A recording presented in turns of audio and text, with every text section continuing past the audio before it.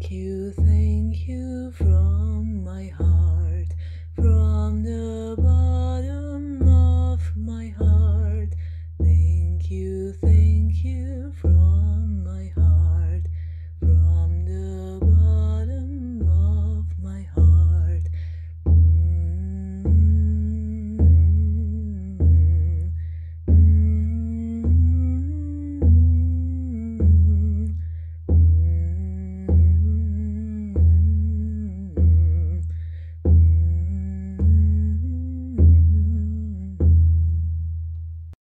As kids, right, we're grateful for everything. We're curious about everything. We become less grateful as we get older because we start comparing and we have attachments, we have expectations. And her disease, in a way, allowed us to chip away at that. And we both, I look back on it, and a lot of people ask me, they're like, but for 11 years, you carried the burden of her cancer spreading, and you couldn't share it to her. And she passed away in your arms. And I was like, yes, that's all true. But God, there was so much I was grateful for. I mean, the love we shared, the moments we shared, again, unfortunately, a diagnosis, or sometimes it requires a diagnosis to remove the unnecessary in life. Welcome to the Gratitude Podcast on www.georgianbenta.com, where you'll hear a new story each week that will inspire more gratitude in your own life. Our mission is to inspire 100,000 people to discover how to feel gratitude and live a happy life through the amazing life stories of our successful guests and their actionable tips. And now, the host of our podcast, Georgian Benta. How many times a day do you feel stressed or anxious? On the Gratitude Podcast, we've explored how deep breath helps in these situations. Thankfully, the guys at Camuso came up with a product that helps us form the habit of breathing deeply. It's called a Shift, and it's a minimalistic necklace that not only looks good, but helps us relax by extending our exhales. I love simple solutions, and they're the ones we actually turn into long-term habits that bring amazing results in our lives. Find out more on georgianbenta.com/theshift or visit the link in the description. One more thing, did you know if you use my code The Gratitude Podcast, you'll get 15% off the Shift necklace? Hi, Gratitude Seeker.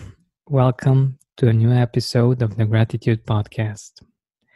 Today with us, we have a really special person. He was born in NYC. He also lived in Abu Dhabi, Dubai, Rome, and now he lives in a small Italian village in the national park of Abruzzo, where both his and Madonna's family come from. He received his MBA through the executive program of Columbia University while working as a junior portfolio manager for a small investment management firm in Midtown Manhattan. He quickly started climbing the ranks in the financial industry and was recruited by one of the largest sovereign wealth funds, the Abu Dhabi Investment Authority, in 1997. It was shortly after accepting the position that he and his wife were confronted with an extreme event that shook the very foundation of all their hopes and dreams. Desiree, his wife, was diagnosed with stage 3 breast cancer right before her 31st birthday. And this is the intro to some of the life events in our guest's life.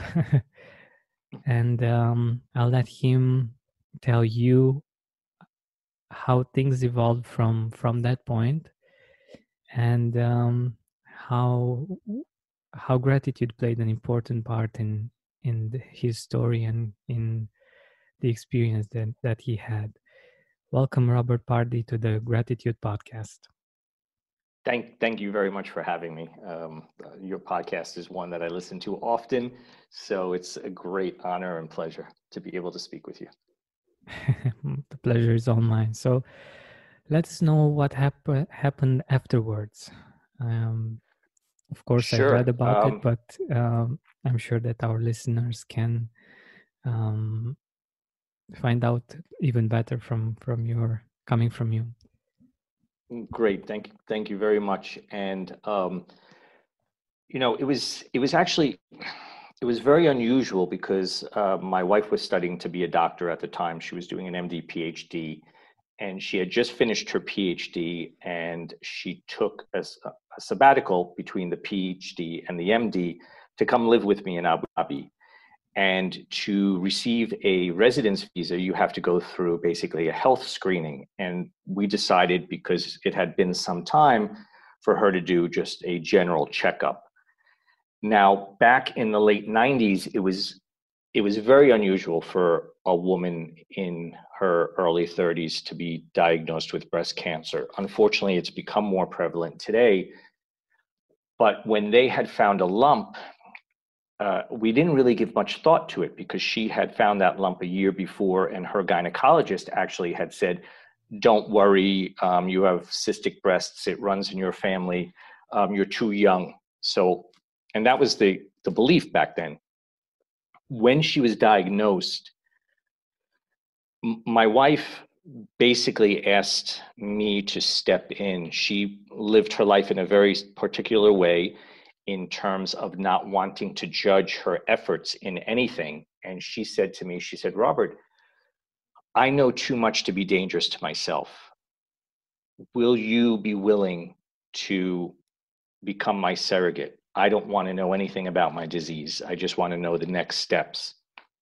And for the next 11 years, I basically managed her disease, which is very unusual because she didn't even want to know the names of the chemotherapy she was on. They would actually cover the bags for her during the infusions. And while she was doing that, she graduated medical school. She was on the Oprah Winfrey Show for graduating against the odds. And she went into a period of remission. Now, the more I think about it, back then they did not really use PET scans. They were only CAT scans, and PET scans are much more specific and detailed. So I don't know if she really truly was in remission because it was such a short period of time, but there was the belief she was in remission. And when her cancer returned, I was blown away. It knocked me in the deepest, darkest hole that you could possibly imagine. I couldn't believe that it came back. I had been hopeful that it wouldn't, even though when she was diagnosed, she was actually diagnosed in Dubai. She had the surgery, the mastectomy in Dubai, and they had told me she had a lifespan of 24 to 30 months. She did wind up living 11 years. She became the head of palliative care at New York Hospital. She had this amazing life. But I truly didn't want to believe those statistics. So when she was in, quote, remission, I felt we could just go on with our life. And when she did recur and I had to be confronted with the inevitability that I couldn't save her, the hardest thing was not caring for her. The hardest thing was not being able to cure her. And that's when I started learning about gratitude. That's when I started learning about surrender, purpose. And the caregiving journey actually became very purposeful. And I realized that purpose was when I was putting my values and passions in alignment. And it no longer I didn't mind carrying the weight for her because it didn't become about me. Once I realized my job, my purpose was to support her through her life journey and to the destination she was heading towards, which was most likely death, and unfortunately wound up being death. We were always hopeful that maybe there would be some new drug coming out every year. There seemed to be a new drug. There was a lot of advancement. But it really was in that period of time that I realized that the journey we were going through, despite the adversity, allowed us the possibility to actually live in a state of joy. And I know it sounds very odd. if you're talking about someone that has stage 4 cancer and they're young and you have to confront death.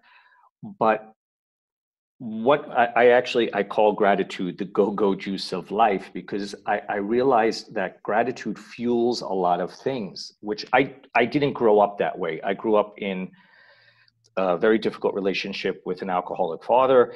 Um, I grew up in a mentality of lack, and that there was never enough, and you had to, work hard, and the good guy always loses. And I didn't understand gratitude, but we were lucky enough to build it on our own.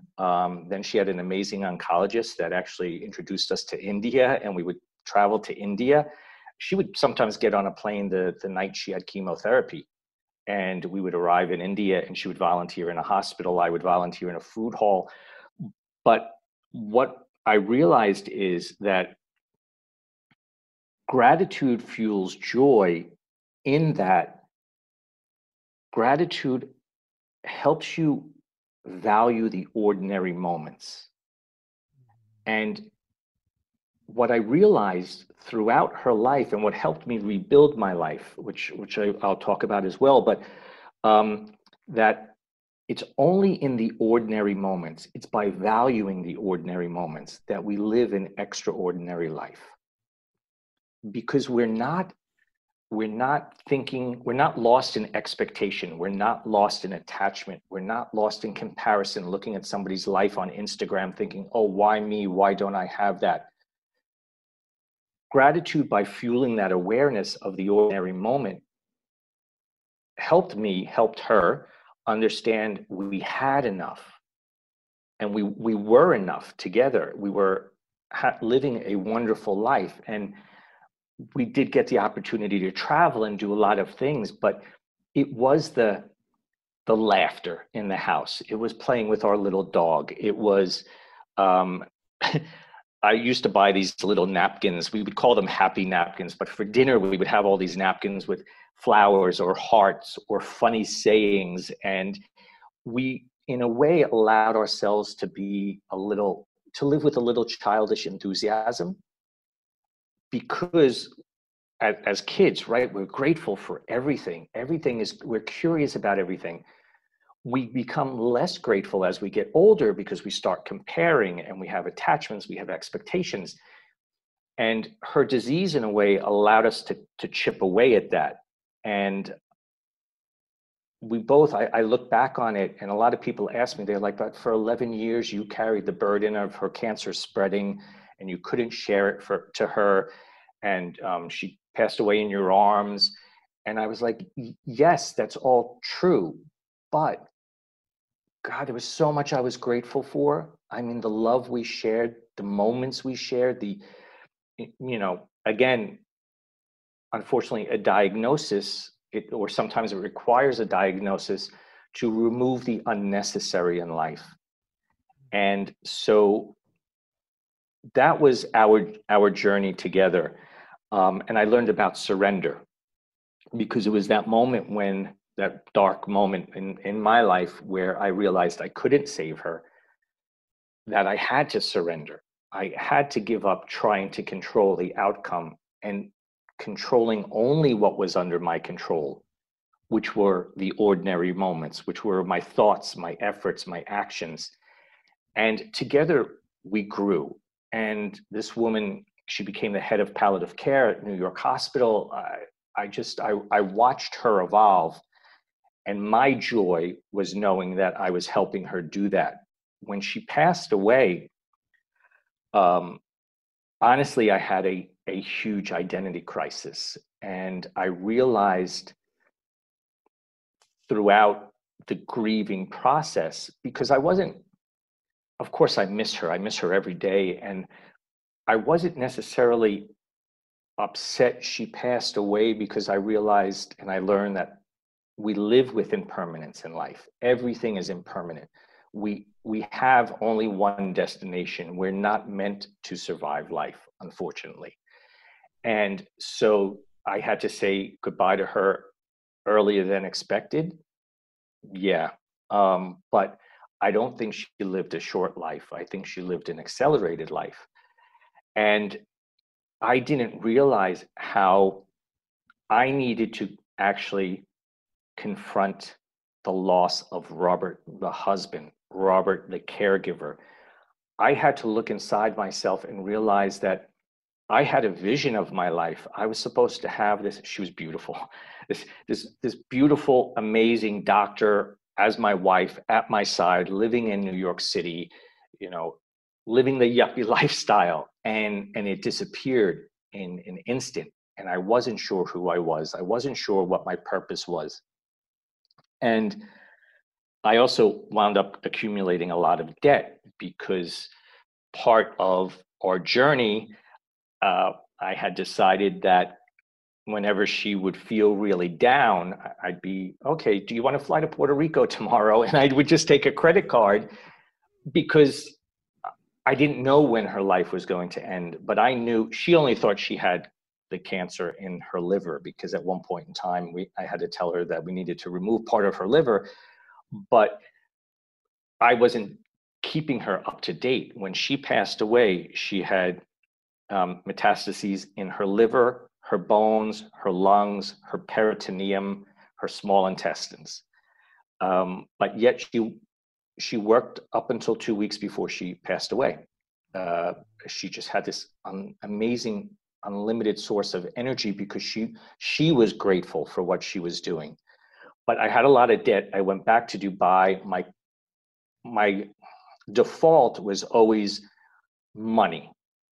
You know, money can make everything right. Even though I learned money couldn't save her, but immediately feeling a lack of security, I went back to Dubai, back into my job full time, started making money, and I didn't feel grateful for what I had, even though I should have, because I had an amazing life. And when I looked at that, I realized that part of the equation was that purpose.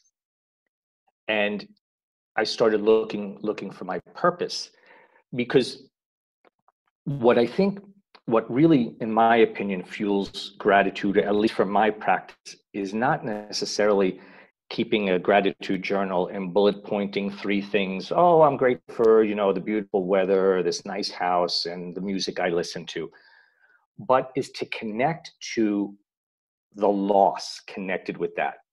There's an emotion that these things present. And it's actually the emotion we're grateful for. It's not really the thing. And that's what I realized when I was in Dubai. I had a lot of things, but they weren't giving me emotional reward, emotional payment. They weren't filling that. And so I had always had a fantasy about living in Italy. I have Italian blood, and I didn't think I would ever come to Italy because my wife's last birthday, we spent it in Italy and India. And Italy, I just thought, how can I go? All I'll do is think about her. But one day I decided to show up in Italy, and it was for a vacation. It was a 2-week vacation. I stayed for 2 months. I was talking to my business partner, and I'm like, I need this time for myself. He was, by that point in time, he was like a brother from a different mother, right? Because he just supported me so much when I was taking care of Desiree. And when I went back to Dubai, his name was Khalid, and I said, Khalid, I don't know what it is, but I need to move to Italy. And he said, well, you're writing the next chapter of your life, so do what you think is right. And I showed up in Italy one day with 2 suitcases. I didn't speak Italian. I didn't have a job. I didn't know anyone. I didn't even have a house. I just sort of took the leap because I realized I wanted to look back on my life and be grateful for not letting fear get in the way. And so I showed up. Yeah, it's so, a lot of people say that fear is false evidence appearing real. and I love acronyms myself. And I redefined fear as finding excuses against reaching beyond your comfort zone. Giving a gift that supports someone dear to your heart can be a real blessing. Woohoo You made it very simple for you to offer a memorable gift that your loved one will surely cherish for the rest of their life. Help him or her feel appreciated and valued right now. They might need it more than you think. Go to georgianbenta.com/woohoo or visit the link in the description to find out more. And so I said, no, I'm gonna take the leap. And I showed up in Italy. I wasn't sure what I was going to do, but I had always had, and it's very funny because I was an investment banker. I was really good at my job. I made nice money. I chose that career because I wanted to make sure that I was financially independent and could get away from my father. So as a child, money to me was going to save me. It was the ticket to get away from that household. But I always had a dream of doing something more purposeful, for lack of a better word, or fulfilling to my inner soul, not necessarily just my bank account. And when I came to Italy, I decided to go to school to become a life coach. Partly it was for myself as well, because I wanted to understand myself better and understand the journey. While my wife was undergoing chemotherapy, I actually wound up volunteering in the doctor's office to be a chemotherapy companion for people that didn't have companions. And, I would take them back home in a taxi, make sure they were okay. And all of that just had shifted my perspective 180 degrees. So I decided to rebuild my life. I became a life coach, and I wanted to get my Italian citizenship. And technically, I'm 3/4 Sicilian and 1/4 Abruzzese. So Abruzzo was closer to Rome. I was living in Rome at the time, and I drove out to the small little town called Pacentro. And I actually didn't know beforehand that I was from Pacentro because my family never spoke about the Italian background. I think their generation, immigrants in the United States, tried so hard to become Americans that they would give up their past identity. And I knew Pacentro because of Madonna. Actually, I was a big Madonna fan, and I knew she was from this little town, which is funny because I'm friends with her cousins. She's never been here. And I'm just like, I can't believe your cousin is Madonna. Like, I can't believe it, right? So I showed up in this town and I fell in love. And I literally had one of those, if you've seen the movie, the Under the Tuscan Sun, I told them I would like to, maybe buy a small house. And they would show me homes, and I didn't really like anything. And then they took me to this one home, and it was huge. It's huge. And I was like, no, this is too big. They're like, just take a look at it. And I walk inside. Where there were supposed to be windows, there were just openings. Someone had stolen all the window fixtures. So, and there were birds everywhere. There was bird droppings everywhere. It stunk. I walked out onto the balcony, which I wasn't supposed to because it was crumbling. And they're like, be careful. And I looked at the valley in front of the view, and I was overwhelmed with a sensation of peace and gratitude that my life was bringing me to a place to enjoy something so beautiful. And I made an offer on the house, very, very, very low, because it was crumbling. And they accepted it. And I was like, oh, now what do I do? Like, I was like, now, was this really what I wanted? But it all fell into place. And one day I was sitting in a church in Rome. There's a beautiful church in Rome called San Clemente. And it's actually a church built on top of a really ancient church, built on top of a pagan ritual site. And you can actually go down to the first century BC, AC, after Christ. And it was just, it was incredible. And so I was looking at the mosaics, and I started looking at all the different pieces because, you know, the mosaics were made by hand. The floor was spectacular. And I was sitting there and I started to notice that each piece was broken.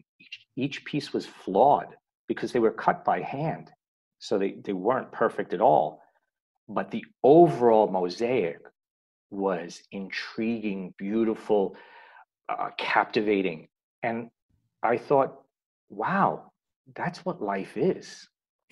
Life is putting pieces of a mosaic together. They're not all perfect, but they create a depth in our life. And I sort of broke open in that moment, where I realized I have to be grateful for even the bad things in my life because it made me who I am. And so if I value my mosaic, I have to sit there, and to really appreciate everything, I have to say thank you. Even if it was things that I wouldn't have wanted to have. Would I still want to be with my wife? Of course I would be. You know, eventually one of us was going to have to say goodbye to the other. But that doesn't make life horrible. It means that there's a big piece in my mosaic that has created something beautiful and has given me something beautiful. And I'm a big superhero and Harry Potter fan, so I apologize to anyone who's not. But if you know Harry Potter, the story Harry Potter, you know he has that scar on his forehead, which came from his mother's love protecting him from the death spell.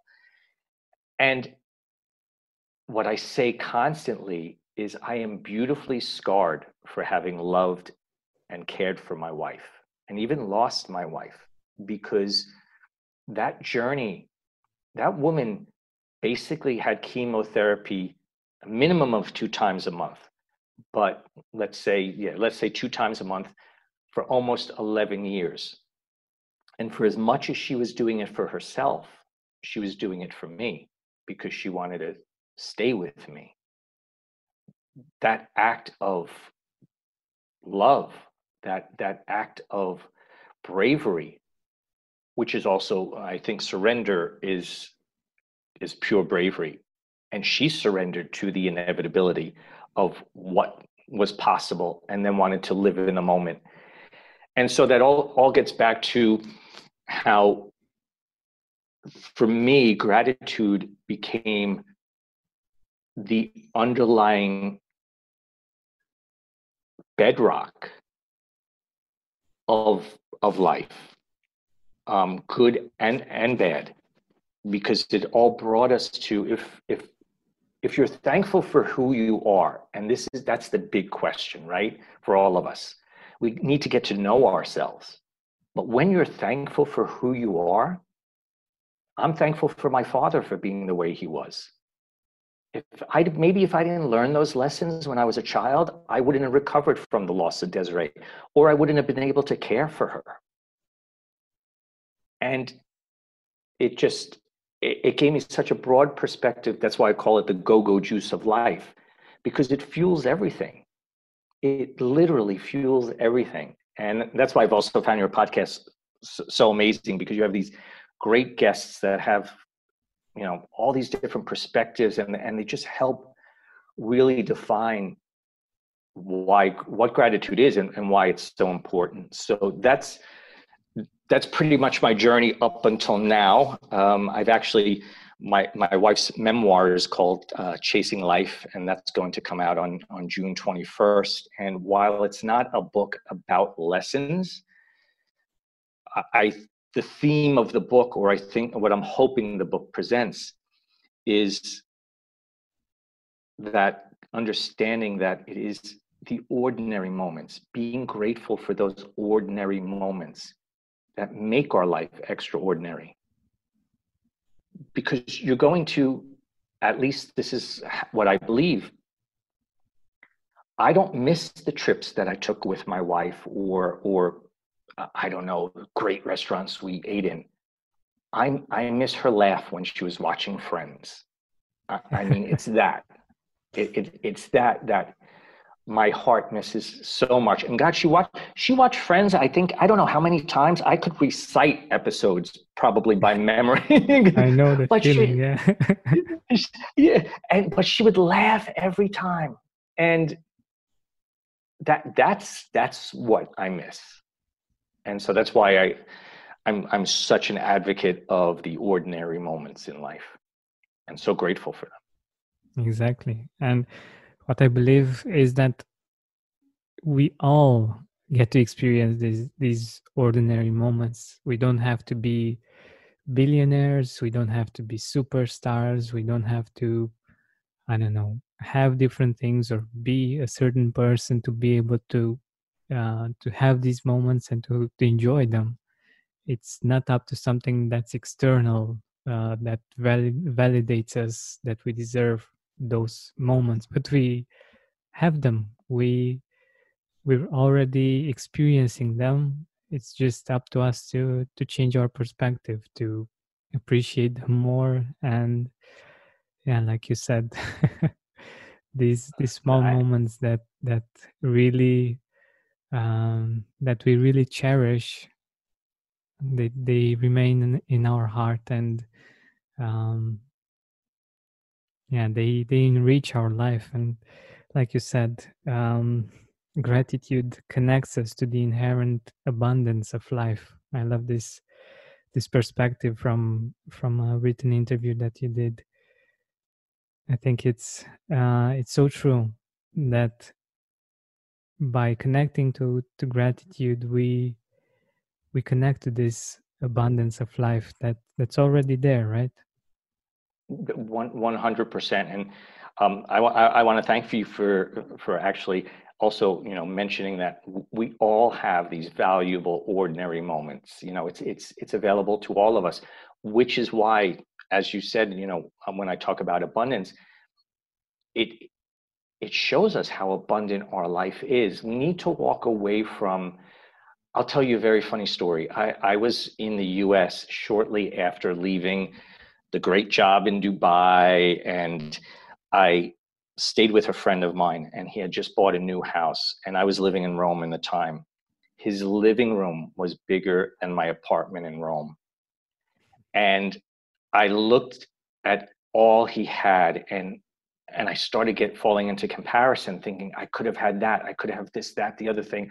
When I returned, this it was before I bought this house here. When I returned back to Rome and I got on my terrace and I looked out at the sunset over St. Peter's, I thought to myself, this is abundance. This is something that I am so grateful for. It's not the big car, it's not the big house. And the thing is, all the research shows you buy a brand new car, those first couple of days, it feels amazing. You're grateful for it. And after a couple of weeks, it just becomes a thing. And that's why if you connect to those ordinary moments every day, there's an abundance in your life it's unlimited. And so thank you for bringing that up, because that is so important. And it's Yeah, everything we all have. exactly. And I think it brings the power back to us. Otherwise, it's like, okay, when am I going to have enough money to buy that and get that experience? But by doing this, we can be happy right now. We can be grateful right now. We can bring abundance in our life right now. It doesn't have to be that we get to a certain point or to a certain place, and that doesn't mean that we won't get there. I don't think it's necessarily bad to have different things or to want beautiful things in life, but it's about our habit of appreciating what we already have, that when we get there we can enjoy it even more, and we are not dependent dependent on that. So if at some point, Exactly.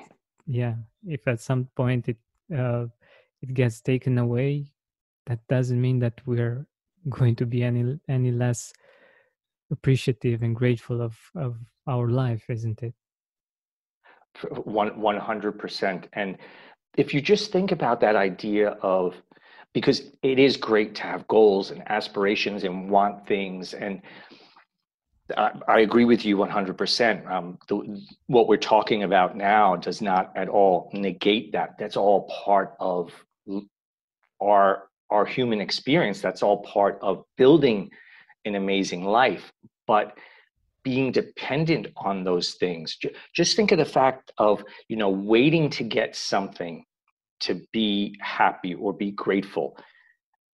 While you're waiting, and if you're not focusing on all the ordinary moments during that process, you've given your power away to be happy to something in the future. You feel like a victim because you can't control all the forces that could possibly stop you from getting what you want. The ancient Stoics used an idea of an archer. And when the archer lets go of the bow, so many different things can happen: a gust of wind, a bird, an earthquake, whatever the case is, right? So it's the fact that the archer was more involved in the preparation and living in those moments before letting it go. So he wasn't, or she wasn't there waiting for it to hit the bullseye and then I'm going to be happy. No. And that's what is so important. What's underlying gratitude, right, is the fact that, yes, if those things come, great. But I know I have so much to be grateful for in this moment. Exactly. That doesn't mean not to dream and hope. Look, I showed up in Italy, right? So I didn't stop dreaming and hoping because I was grateful. But what I realized, it gave me more clarity and serenity to actually move forward, because I wasn't putting everything in the future. I wasn't saying, once I get there, I was saying, I have so much already and this is wonderful and I want to work towards that goal. So it's interesting because in this small town I live in, there is they kept a home similar to what it used to be. And the woman, she actually passed away in the 70s. But she lived for almost 80 years. So she had that house in the late 1800s. And you walk in, she used to, they show, there was no heat. There was just one faucet. There was one light bulb. She slept with a donkey in her room for heat. And you walk in there and you think how lucky we really are for the things we have in our life already. Like, just go wash the dishes by hand with only cold water for a week, and you're going to be very happy that you have hot water. Yes, it's so much tied to abundance. It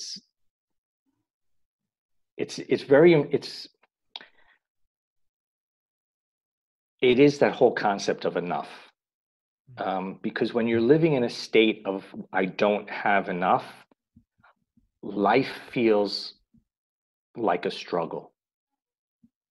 And it's exhausting. When you're living in a state of, look at all the wonderful things I already have. And one of the things that no one can ever take away from you is your perspective on beauty in life. Then all of a sudden, the world is much, much bigger and doesn't feel like a struggle. Exactly. And since you mentioned this this perspective on the big world that we're living in, I'm really curious, in all of your travels, in all of the places that you lived, did you see some similarities or some things that you think are interesting related to gratitude? For instance, in Abu Dhabi, in Dubai, or in Rome, those cultures are so different from how I can see them from my perspective. Do you see some did you see some things that have to do with gratitude in these cultures that you thought were interesting? 100%. And one of the things I'll say is, when I did move to the Middle East in the late 90s, I really didn't know a lot about Muslim culture. I knew the basics, things about alcohol and many wives and women wearing an abaya or a burqa. In Abu Dhabi and Dubai, it's an abaya. It's a very light fabric, actually. And I didn't really know what to expect. One of the first things that really was absolutely wonderful to see, and this was also in India as well, but it's anywhere in the world, is how we're all the same. The need for love and friendship and family. And what I did notice in India, even in Italy, but outside of the United States, the family unit is so, so important. In the United States, the way I grew up, 18 years old, you leave the house, everyone goes in different directions, you see each other I grew up as an Italian American, so I did practice more on the weekends. Every Sunday, there was the big Sunday dinner, Sunday lunch with, the whole family, the cousins and everything. But, we all lived 2 or 3 hours away from each other, but we would all make the trip. And then as the generations move on, that fell apart. But the family was so integral to everything. And from a gratitude point of view, an abundance point of view, the biggest eye-opening experience to me was in India, when I was working in the food hall. Because these people would come in, and my first time I really didn't understand the procedure, because it was a dirt floor. The food hall was actually more of like a temporary structure, almost like a tent, with banana leaves on the floor. And that actually was their plate. And 200 people at a time would come in, they would sit down, and basically my job was to give a scoop of rice and a scoop of dal. And I'd say 90% of the people would offer me the first bite. They ate with their hands, and they would pick it up and they would offer it to me. And I finally asked someone that spoke well enough English, why do people do this? And they explained to me how, for them, gratitude meant wanting to share it, because they were so grateful for what they had that they wanted to give a piece to somebody else because they already had enough. And that, in a way, is where I started to get this understanding of enough. This was probably the only meal they were going to eat. And that one bite, of course, really wasn't going to change their life. But knowing they were giving it filled them with so much gratitude for what was left for them to eat, that it made the whole thing, let's say, a spiritual practice. Because I didn't realize how, while we might practice gratitude as, let's say, a tool to a certain extent, what I did notice in India, I would also say the Muslim religion is very well ingrained also in gratitude, from what I saw, that this idea of giving and sharing what you already have is so important, because it only fuels gratitude. And a practice that I started doing soon after that was being aware. If I remember once, it's a story I also wrote about, but I remember once being in a grocery store, and there was a young kid in front of me, and he wanted to buy an Entenmann's cake for his mom's birthday, and he didn't have enough money to pay for it. And I saw the cashier was thinking to cancel the sale, didn't know what to do. And I sort of, like, in hand signals from behind the kid, let her know that I was going to pay for the cake. And the kid didn't know. he just thought he got a discount or the person was very nice. And I thought to myself, wow, if I only had $2 left in my pocket and one of those dollars went to causing somebody to be able to give a cake to their mother, that would be much better than having $2 and buying myself something bigger to eat. And I got it. And so in Italy, again, it is, they practice gratitude in a different way because it is so ingrained in the Catholic religion. So a lot of it does have to do with what the underlying principles are of Catholicism. But they try to incorporate it. What I've seen being outside of the United States is it seems to be more habitual in the cultures that I've seen living abroad for so long than it is in the United States. I think it's also because in the US, we grow up in a consumer-based society of buying more, having more. We're taught to do that. If you just think about how from the pandemic, the economy in the United States is recovering so quickly, people are running out and buying because they haven't done that in so long. But yet we also heard a lot of stories of people, providing meals for people and a lot of other things that just, I think there was a big shift. But I do think part of it is, India, the Emirates, at least the Emirate culture, because the Emirates, Abu Dhabi and Dubai is based solely on consumerism, but not the local population. That's not how they live. And then Italy, consumerism is not, it's something you do every so often for enjoyment. It's not like buying something on Amazon every day to feel fulfilled. Wow. I love everything that you shared, and I'm always curious on how gratitude is experienced in different parts of the world. And I'm really grateful that you've shared these stories and these perspectives, and I'm sure that our listeners, wherever they are in the world, will get some very interesting insights from all of the things that you've shared. And since we're nearing the end of our time together, I wanted to ask you, where can our audience get the book? Where can they get in touch? How you can be of service to people? Oh, thank you very much for asking. So if anyone wants to get in touch with me, the best thing is they can go to my website, which is robertpardi, PARDI.com.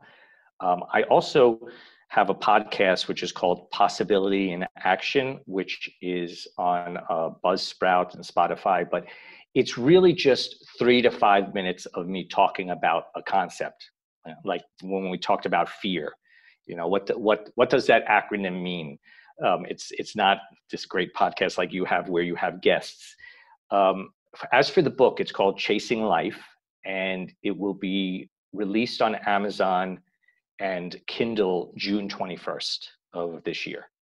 And it's something I'm so excited about. And the idea of chasing life is all based on this ordinary moment in gratitude. Thank you so much for So taking the time to listen that's to this where the interview. title sort of comes I really from. appreciate it. That we shouldn't be chasing if you could time. Think of one person that Time would is also not, benefit from it, we have no share control it over with it. them.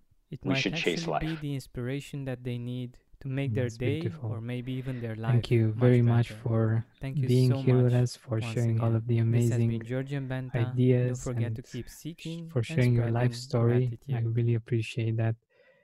Thank you once again for being a guest on the Gratitude Podcast. And thank you very much for having me, for sure.